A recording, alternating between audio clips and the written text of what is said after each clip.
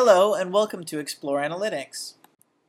Today we're going to take a look at a very common reporting challenge within ServiceNow, defining a backlog report. We're going to use Explore Analytics, a live, natively integrated cloud business intelligence platform, to easily define this in a self-service way. To create the backlog report is going to be a two-step process. First, we need to know how many active tasks there are right now for the current backlog.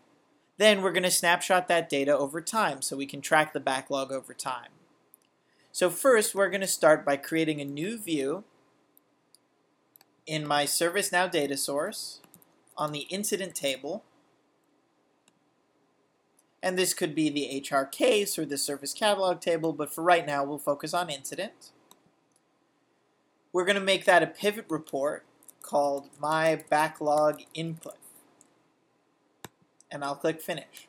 So this is what we're going to use to track what the currently open incidents are in the backlog. So first, we want to click Filter Data and select Active is True. That's going to give us just the currently active incidents. Now you can add additional filters if you wanted to restrict that further, but for right now we're just going to do Active is True.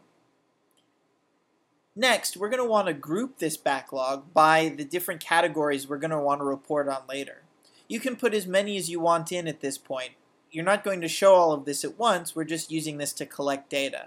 So I'll say assignment group and category and priority.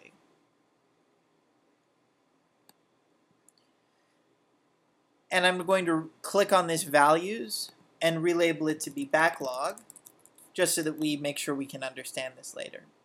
So now I have a view that's showing for the currently active incidents, by group, by category, and by priority, how many currently there are in the backlog. Now that we have this, we're going to want to be able to trend this over time, because this is going to continue to change and the data isn't stored within ServiceNow. So what I'm going to do is I'm going to go to File, Track Trend. You'll see that I can now name the table that we're saving this to, so it's going to be called My Backlog Trend. And that's going to create a table within Explore Analytics that stores the results of this report. And when I click Next, I'm going to say on what schedule I want to capture this. Is it going to be a daily backlog, a weekly backlog, a monthly backlog? For right now, I'm going to select week, and I'm going to have it go every Sunday at midnight. So at the very beginning of Sunday, we're going to capture this information. And when I click Finish, we've now scheduled this. So on that schedule that we defined every week, it's going to snapshot the data that's in this report, save it to Explore Analytics so that we can track that over time.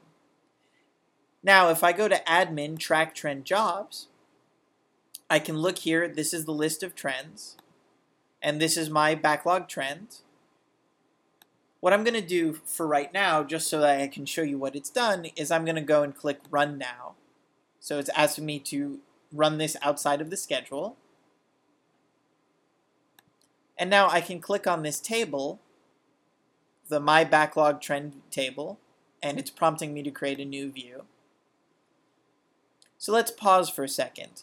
I have a new table that's within the Explore data source, so locally stored, that says that on this date and time, for this assignment group, category, and priority, this is the number of incidents that were in the backlog. And every week it's going to add new rows that capture the new data. So now if I wanted to look at this as a chart, I can say show this to me as a timeline. I'm going to group this by week. Rather than showing the count, I want to drag the backlog. So there's sum of backlog. And I want to group this, let's say, by priority. So you'll see that I have a number of different data points that show this is what the backlog was at this given time. Now every week we're going to add new data points and it's going to become a line. So we now have our backlog report ready to go. If I already have some historical data that I want to add to this, I can upload a spreadsheet or connect to a data source that already has some of that data. So let's say I have a CSV file. I'm going to go click Upload a Data File. I'm going to select a data file. And this historical backlog CSV, that's going to have the data that we already have, and I want to put it on the table my backlog trend. It's going to prompt me and say this table already exists, so I can add to the data, replace the data, or create a new table. Right now I'm going to replace the existing data, so it'll clear out what we ran, and I'm going to click OK. It's going to make sure that I have those fields set correctly, and when I click OK, it's going to load that historical data. So now I can go back to that view we were just looking at before, and you'll see I now have that weekly trend, but with some more data points. So if you've already been tracking the backlog in Excel or in another data source, you can use that to get started quickly. And by clicking Choose Fields, I can select here, group by week, and I could say group this for me rather by assignment group, or group it to me by category, or I can group it with multiple.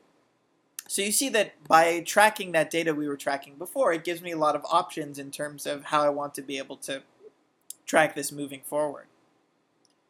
Now that I have this report, I can publish it to ServiceNow by going to File, Publish. If I select Live, it's going to continue to update every week as that report gets updated. I say I'd like to publish it to my ServiceNow instance. I can show or hide any of these options, but I'm just going to click Finish. And now this report that I've built is available in ServiceNow. I also have a link that I can send it to people, or I can just come to my ServiceNow dashboard, go to Explore Analytics, and then find my backlog trend and add it where I want on the dashboard. So now I have a report that's going to be updated weekly. It's interactive, so the users can see, show, and hide data based on what they're interested in, or see it as a bar or as an area chart. So it makes it very easy for users to interact with the data and get what they need out of it. One thing I want to reiterate is everything that we've just seen doesn't require an administrator. It doesn't require any JavaScript or any setup within ServiceNow. Any user that has entitlement can create one of these reports, get it on their dashboard, and have it be very interactive for the users.